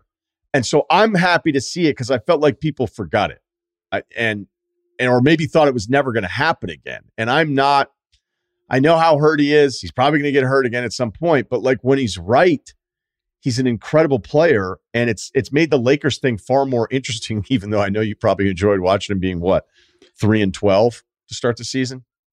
I actually think this is more interesting. Because I still, like, as much as I can't stand the Lakers, I'm still going to default toward, this is awesome. We have this guy averaging 35 and 15 for 2 straight weeks. I think the The thing that I can't wrap my head around or understand is the Westbrook piece of this. And we'll see what happens against Cleveland tonight. We're taping it before that, but he's re-engaged. He's got like a little bit of a swagger back, but it's not like there was like an unintentional comedy swagger with him before, where it was like he was trying to do Russ stuff, but it's like, your team sucks and you're not good either. Like, stop it. But now there's a couple plays where Davis would have a thing and Westbrook's already spinning around as Davis is about to score, like pointing to the crowd. And it just seems like he feels like he's on the team. And I think he plays pretty well with Davis from what I've seen. I think they figured out when LeBron's not out there that those guys have a little bit of chemistry together. So they were able to unleash that with there's some more movement. Have you noticed more movement with them? I thought what they did against Milwaukee was awesome. They were running these like really tight area switches with LeBron and AD. It was almost like, okay, we don't have the spacing that we want. We don't have the other things that we normally want. Let's just make it about you and I, and let's get, right. Because they probably don't want to leave Brook on you. Then they were doing something where they're taking Giannis off so he could come over and help to whatever act. And it kept working over and over again. They ran it on the right side. They ran it on the left elbow. And it was just a LeBron AD thing where they weren't using a ton of space to do it. They were doing it in a really confined area. So like whatever the decision was, it was quick and it wasn't in front of you. And it was really good. It kept working. The Lakers part of this is well, go ahead. Well, I was just saying they figured out how to use the space that everybody was giving to Westbrook. They figured out how to leverage it into somewhat of an advantage, right? If you're giving him more space like that, he actually has more time now he has space and the height to see cutters. And if there's movement, he can actually find cutters now. So before it was like, should I shoot? What do I do? Now it's like, no, they're giving you that space, like be a creator, try to find people. And it's kind of worked. And then they're running after everything. That's the other thing with Westbrook. Like they're just telling him like fast break, go. And they're getting cheap points. I've been interested in the LeBron piece of this too, because this is great for LeBron, right? Especially during the regular season. LeBron has kind of moved into this early 90s Magic Johnson role with AD, right? He's just like a facilitator, creator. His three-point shooting's a little bit better than I think the start of the season was really bad. But in general, I think he sees like, all right, let's ride this guy for a couple months, get his confidence going. And Davis like went toe-to-toe with Giannis and was better than him. And how many guys can you say in the league? Could you say that about right now? Right? It's less than 5. So if you're the Lakers, I don't know. West is open. You have picks to trade. You kind of know what you need. It's not inconceivable. It was inconceivable. They were 2-10. I think this is an incredible story. To say I wrote them off was the understatement of all time. It looked like Davis just was like done as a impact basketball player. It didn't seem like I he never even could gave get a there. shit. I could never get there because he's still on the right side of third. Even though with all the injury history, part of it that was annoying too is like, why are you taking these shots? Like, why? Well, that's what I couldn't get by. Why is he taking 18-footers? Is this just who he's morphing into? I don't like this version. Yeah, but then he got it back. To be fair, like to go back the other way as you're getting older and now you're battling at the rim. If he had been 35 and these were the injuries, okay, fine. I think you are a little quicker to write off people because of injuries, where I keep more of an open mind. Yeah, I think you're right. I think you're right. Yeah. And it doesn't mean I'm right, by the way. That's just our approaches are different with that, because like when Lillard, I'm like, I don't know. I'd expect that he's going to get healthy, and when he's playing, it's going to be really good. The difference is how long is he going to stay healthy? And as you pointed out, like he just got back again, and now what? And the same concern you can have. I want to see Anthony Davis, who at one point looked like a top 5 player, look like that again. And this has been fucking awesome to see. So that's where I'm at with it. Can I ask you one question? Do you know 39 playoff games for him? So no. Total career. 4 first-team All-NBAs. 2 first-team All-Defenses. He's had 4. This will be his 4th 25-10 season if he keeps it going. It's been, for what the potential was, I still think disappointing, and I think he needs this season. Like the best thing career-wise, big picture, how we would think about him long-term is for him to kick ass for this entire season. And you go back and you think about like people like the people, previous generation, C-Web, Dirk, like they all had to have, there was all a moment when they kind of had to put it together in some way. And you could say it was the bubble season for Davis, but it kind of feels like it's this season. because the bubble, there was weird stuff with that, but also like, LeBron was still the best player on the team. And this feels like this is like the Davis, like where Webber was in 2001 with Sacramento, where it's like, oh my God, you finally did it. You're one of the 5 best players in the league. Your first team All NBA, and that's what I think is at stake for him even more than the playoff stuff. What was your question? People want to take Davis off the 75-man list. That's a bad cut. Like, hey, we're pissed. We're pissed he's on the top 75. So this is why I feel good for him. My question is this. Do you know who has the second most shot attempts per game in the NBA? Player? Yeah, player. Trae Young? Not a terrible guess, but he's third. Who is it? Luka's 1. LeBron is 2. Really? LeBron's taken his most shots per game since 2006, although this year's number just slightly ahead of last year's number. Wow. It's the lowest field goal percentage he's had since 2004. Jesus. Yeah, 21.9 field goal attempts a game. But he doesn't get to the line in the same way anymore. He's 4.6 this year.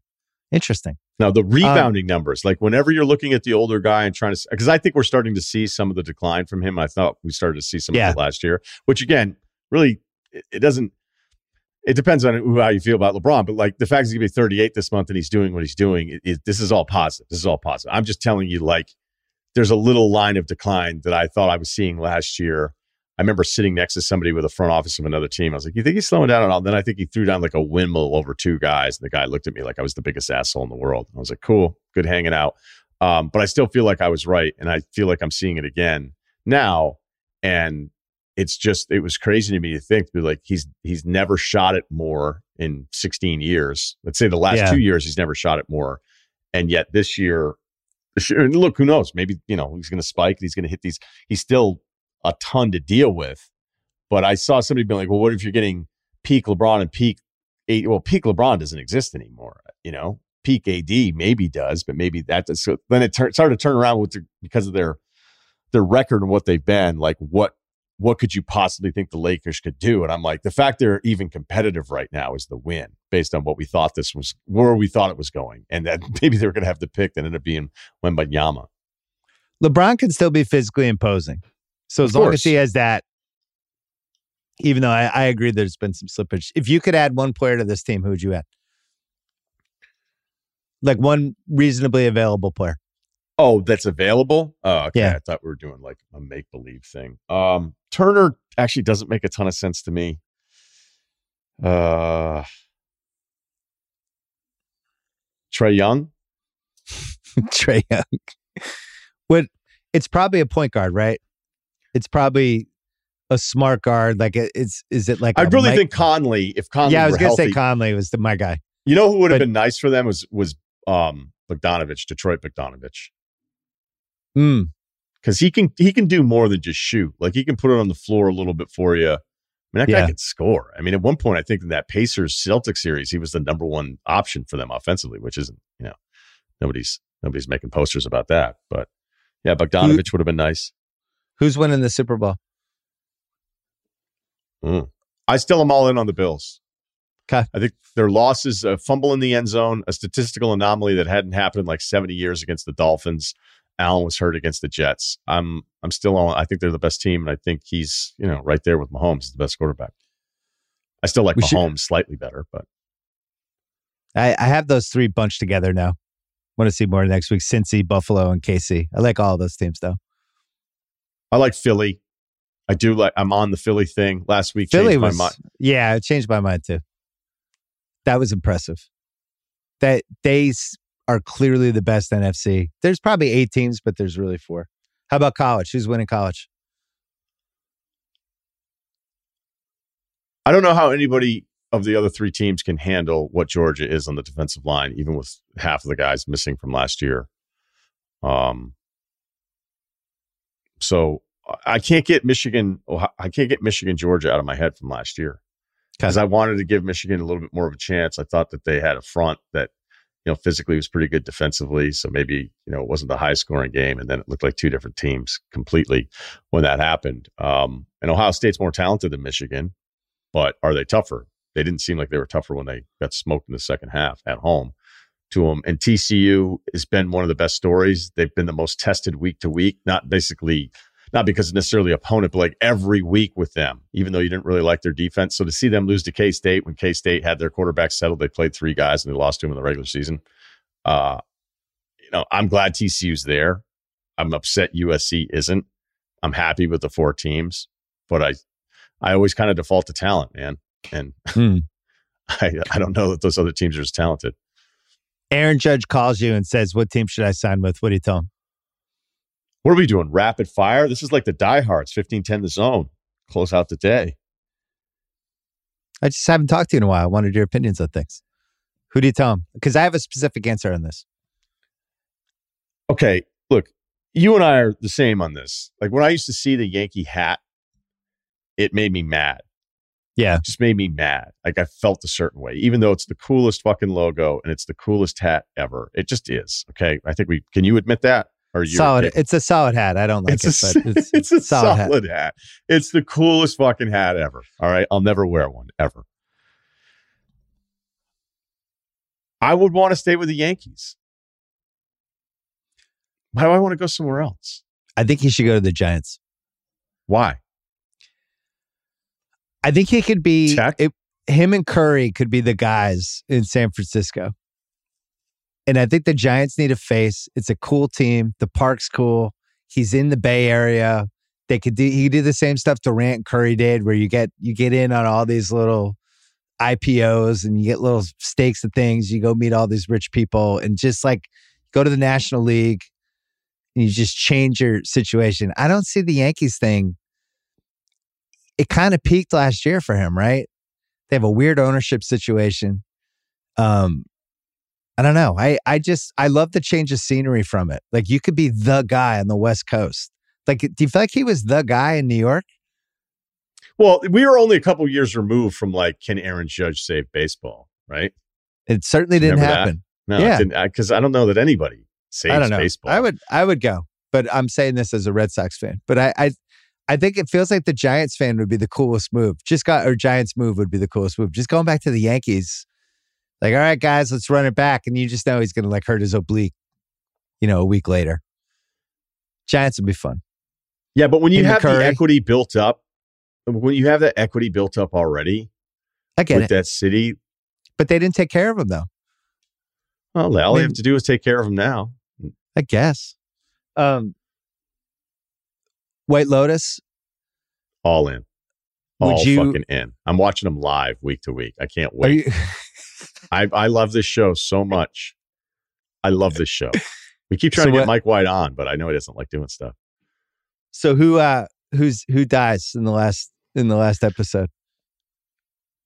Okay, so let's run through the suspects. I don't think it could be Cameron because that's his wife, right? That's in the water who sees the body. So even if it's a decomposed she'd be way more upset of seeing her husband in the water. Or unless she killed him and was pretending to be upset. Okay. So, and it seems to be a white body, right? Yep. Yes. So does it rule out Imperioli's family who have a darker Sicilian tone skin? Yeah. Fair. The DeGrassos. Although decomposing body, been in the salt water, but gets again, it's a vacation. But it's been a vacation. I mean, so I've been going body type male and then relationship to it all.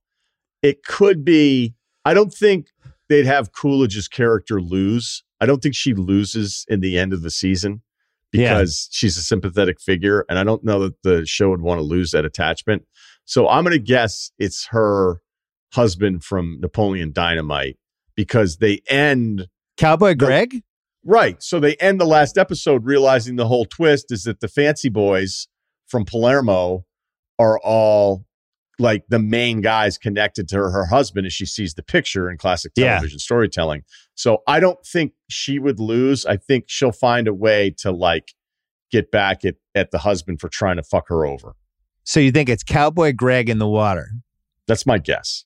You? But they say bodies. They do say bodies. In the first episode, she says there's bodies. I know. So that's what I don't know what to make of it. Do you think the Grassos take out the pimp? No, I think the DeGrassos have been established as kind of betas. They didn't really handle it well with the when the car getting followed by the car. They were like, "Cool, yeah, you should go with them." I don't know. I don't think they step up. Wait, so you think they're betas because they didn't get out and fight a pimp and his pimp henchman in an Italian roadside? I just think they established themselves as they want no part of any of this. So why would they get involved in episode 7? They just told me in episode 6 they're not getting involved. They're out. What do you think of the show? Tell me what you like about it. I love it. Joanna and I have been breaking it down on Prestige every week, and it's like the most fun 45 minutes of my week. I love it. It's like a sex-crazed, weirder version of season 1, which I also loved. But I really, the thing I love the most is Italy. You're just going to have to go. You're just going to have to go to that hotel and just send pictures. Because you do these random trips. You do random vacations. Just go there. No, that place isn't even that expensive. I did look it up. Unless I'm totally off. I stayed at the resort at the first one. When they went to go see where Apollonia died in Godfather 1, I was like, I was like losing my mind. It's like, this place exists? You can go visit Michael Corleone's mansion in Santorino, wherever the hell they were. I love it. I love everything about it. It's just it's one of the only shows. I think it might be the only show where I don't look up from my phone. I'm just completely locked in. I turn my texts off. I'm taking notes. Just all in. It's great. I think Mike White's like, to write that show by yourself. By yourself, every word. To do that twice in 2.5 years is fucking insane. To do it a second time and have it be good is what's like, the first one's awesome, but whenever you think about like, hey, how would this show work? And then it's like, okay, well, how many seasons? And when you're done with the first season, you're like, wait, so how are you going to do this again? Here's my, does the show still work if there's not the dead body introduction of each episode or each season? I think it works. Yeah, I think it does too. Yeah. But it's this extra little, like, I can't tell if I feel like it's a gimmick. Like, was it a gimmick that White used in the pitch? He's like, okay, we're at this resort. There's a dead body. And then it's like, no, we're just in this world. Like, he doesn't care about that. He cares about all the class stuff, and he cares about human nature and human foibles. And Greenwald did a good thing on The Watch about this week, about season 2 is about all these people who are kind of trapped with their situation. They kind of are who they are. There's no way out, and how they navigate being trapped in their specific personalities and life situations is kind of the key to the season. The key to the Mike White thing, though, this was supposed to be one season and done. That's what I mean. To be no second season. Right. So this first season was so good, they went back to him and they were like, hey, season 2, new location, any interest? And just kind of on the fly, he created this, which I think is incredible. Yeah, I think his dialogue is really good, where it's never predictable. Like, what Greenwald says is really smart. It also could just be people, like, I don't know if White decides to go, I want to create all these characters that are trapped. I think what he does as well as anybody is when he's doing dialogue, you're never quite sure where it's going to go. Succession does a good job of that too. Yeah. Like, a lot of dialogue's very easy. Like, oh, you're talking about this because you're going to get here. And then I already know the line that we're going to be at the next scene of the whole thing. And with White, he's just better at having these natural conversations go the way natural conversations do. Like, something pricks and then it moves in a different direction. And you're like, oh, wait, we're doing this. And then I don't know how it's handled as far as the editing of the sound, but the music and the sound effects that they use at the times you're not expecting to, like, sell the scene or throw you off or reset you. The sound part of the show is unlike anything else I've experienced. It's fucking perfect, man. Such a good show. They do a really good job of, you're watching it and you're seeing little pieces of a relationship you have, or, just little tweaks, right? Even when Aubrey Plaza, the start of episode 6, when her character, she's looking at that Ethan and he's like having a psychotic breakdown, basically. And she's just like, we're not attracted to each other anymore. It's like, oh shit, we're doing this now? That's what I mean. Is this happening right now before breakfast? We're going for this? I don't know, man. It's an intense show. It's 7 episodes feels right, like the right length, right? I wouldn't want to do 10. I wouldn't want to do 5. It always leaves me wanting a little more. And I think they have to do a third season now. I think they have to. I don't know where they would go, but they got to do it. I'm trying to think what other shows that I think you would have liked. Oh, Yellowstone's had a rough season, right? I'm one behind. I'm still watching it. They've done a great job with the scenic stuff. And good. all the Costner stuff is still really good. The Rip stuff is really good. I'm just kind of out on like Renegade Beth. It's been going on for a while. Like they had one scene with Beth where it was the exact same scene that she'd already done like a couple seasons before. And maybe it's because some of the audience just likes to see Beth go off. Yeah. And I am still a little curious as like what Governor John Dutton's going to be like. But it's just hard. It's hard to keep the momentum. It's hard to keep the momentum of the show. And what I realized, what I think I like about the show the most is Montana. Just the scenes. Yeah. Right. Yeah. Like, thank the God scenery. they were, because like not to be artsy guy, but you'd be like, Montana's the main character. Right? Well, I mean, you could say that with White Lotus. Like Italy's one of the main characters of that show. You feel like you're in a place. Yeah, but I care about those characters more right now than I do with some of the Yellowstone people. But again, I've only been with the White Lotus characters for a week. I've been with the Yellowstone characters for 5 years. It's hard. Relationships are hard. I can't get there with Tulsa King. It's a Stallone thing. It's not a show thing. It's a real Stallone vehicle. I can't get there anymore with Stallone. I just can't. I love Stallone. He's one of my favorite ever. And I just, everything comes to an end. You don't like Stallone now. No, I just don't want to watch Stallone as the star of a TV show anymore. I wouldn't want to watch Magic Johnson play point guard anymore. I wouldn't watch Golick and Greeny do 4 hours on radio anymore. Did you?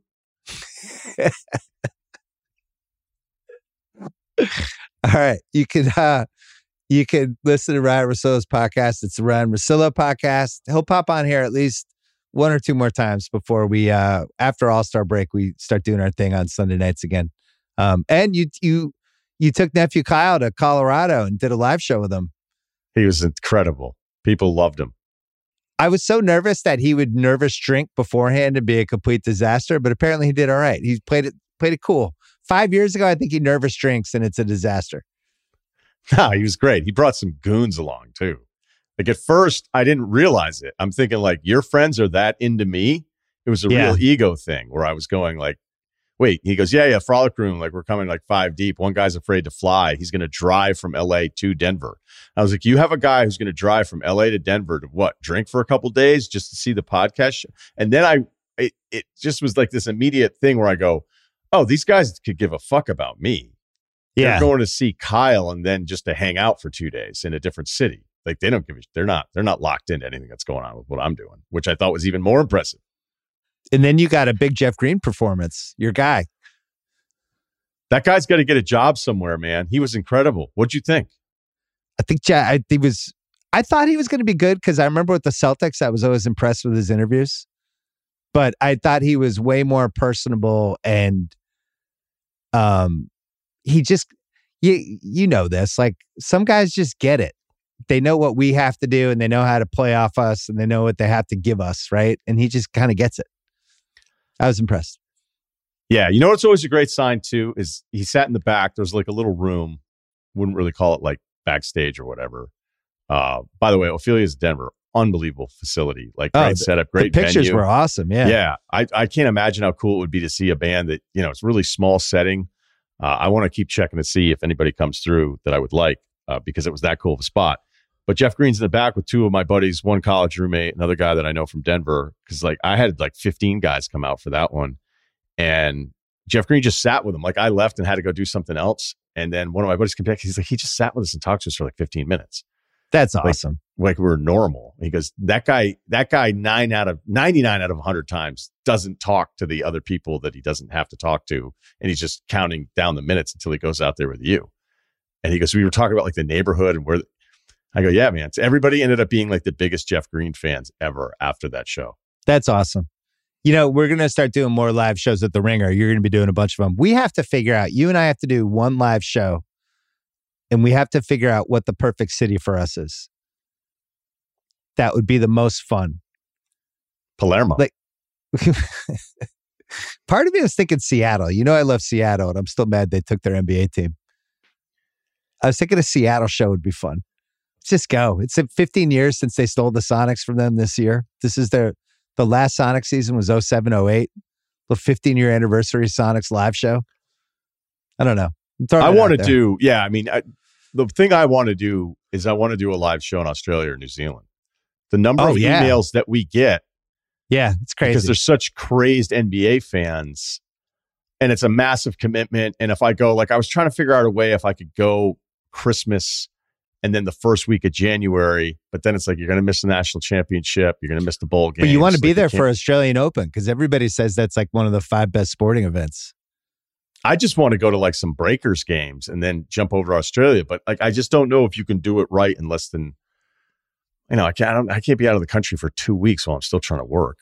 There's no way Kyle would want to go to Australia. Oh no, he would totally go. No, but that's the thing. This fall I've traveled more, right? Because I've been stuck a bit where I don't do anything. But when you're trying to keep track of everything still, being in Denver for 3 days without the TV setup that I'm accustomed to. Yeah. You're going, all right, what's on the ESPN game? And then you're trying to set up a laptop. And it was this is why I don't really do that this much. So if I go you're supposed to go to New Zealand, Australia, coming up now, right? This time of the year. Yeah. You're saying for the tennis, I don't care. I want to just see the cities and then basketball. But look, it's not happening right now anyway. So I'm just talking out loud. You're kind of lukewarm on Seattle. Yeah, I felt that, right? Yeah, you felt lukewarm. When's the last time you've been to Seattle? I like Seattle. What would be your dream city? I think I've been at Milwaukee? Montreal. Montreal. I could get a little more exotic. Maybe Whitefish, Montana. Montana live show? Yeah, I'd love to. Our guest, Governor John Dutton. We could do it from the Yellowstone. We could ask Brady if we can use his porch. Oh my God. Fucking Brady. He's like Michael Myers. His season won't end. No, I'm all done yesterday. They pulled it back again. The team I'm all in on Brady. I'm more supportive of him than relatives right now. That was unbelievable. The Dennis Allen, I thought for sure he was going to get fired. All right, we got to go. Russillo, thank you. Good to see you. This was produced by Kyle Creighton as always. We'll see you on Thursday on this pod. I wanna see them on the way so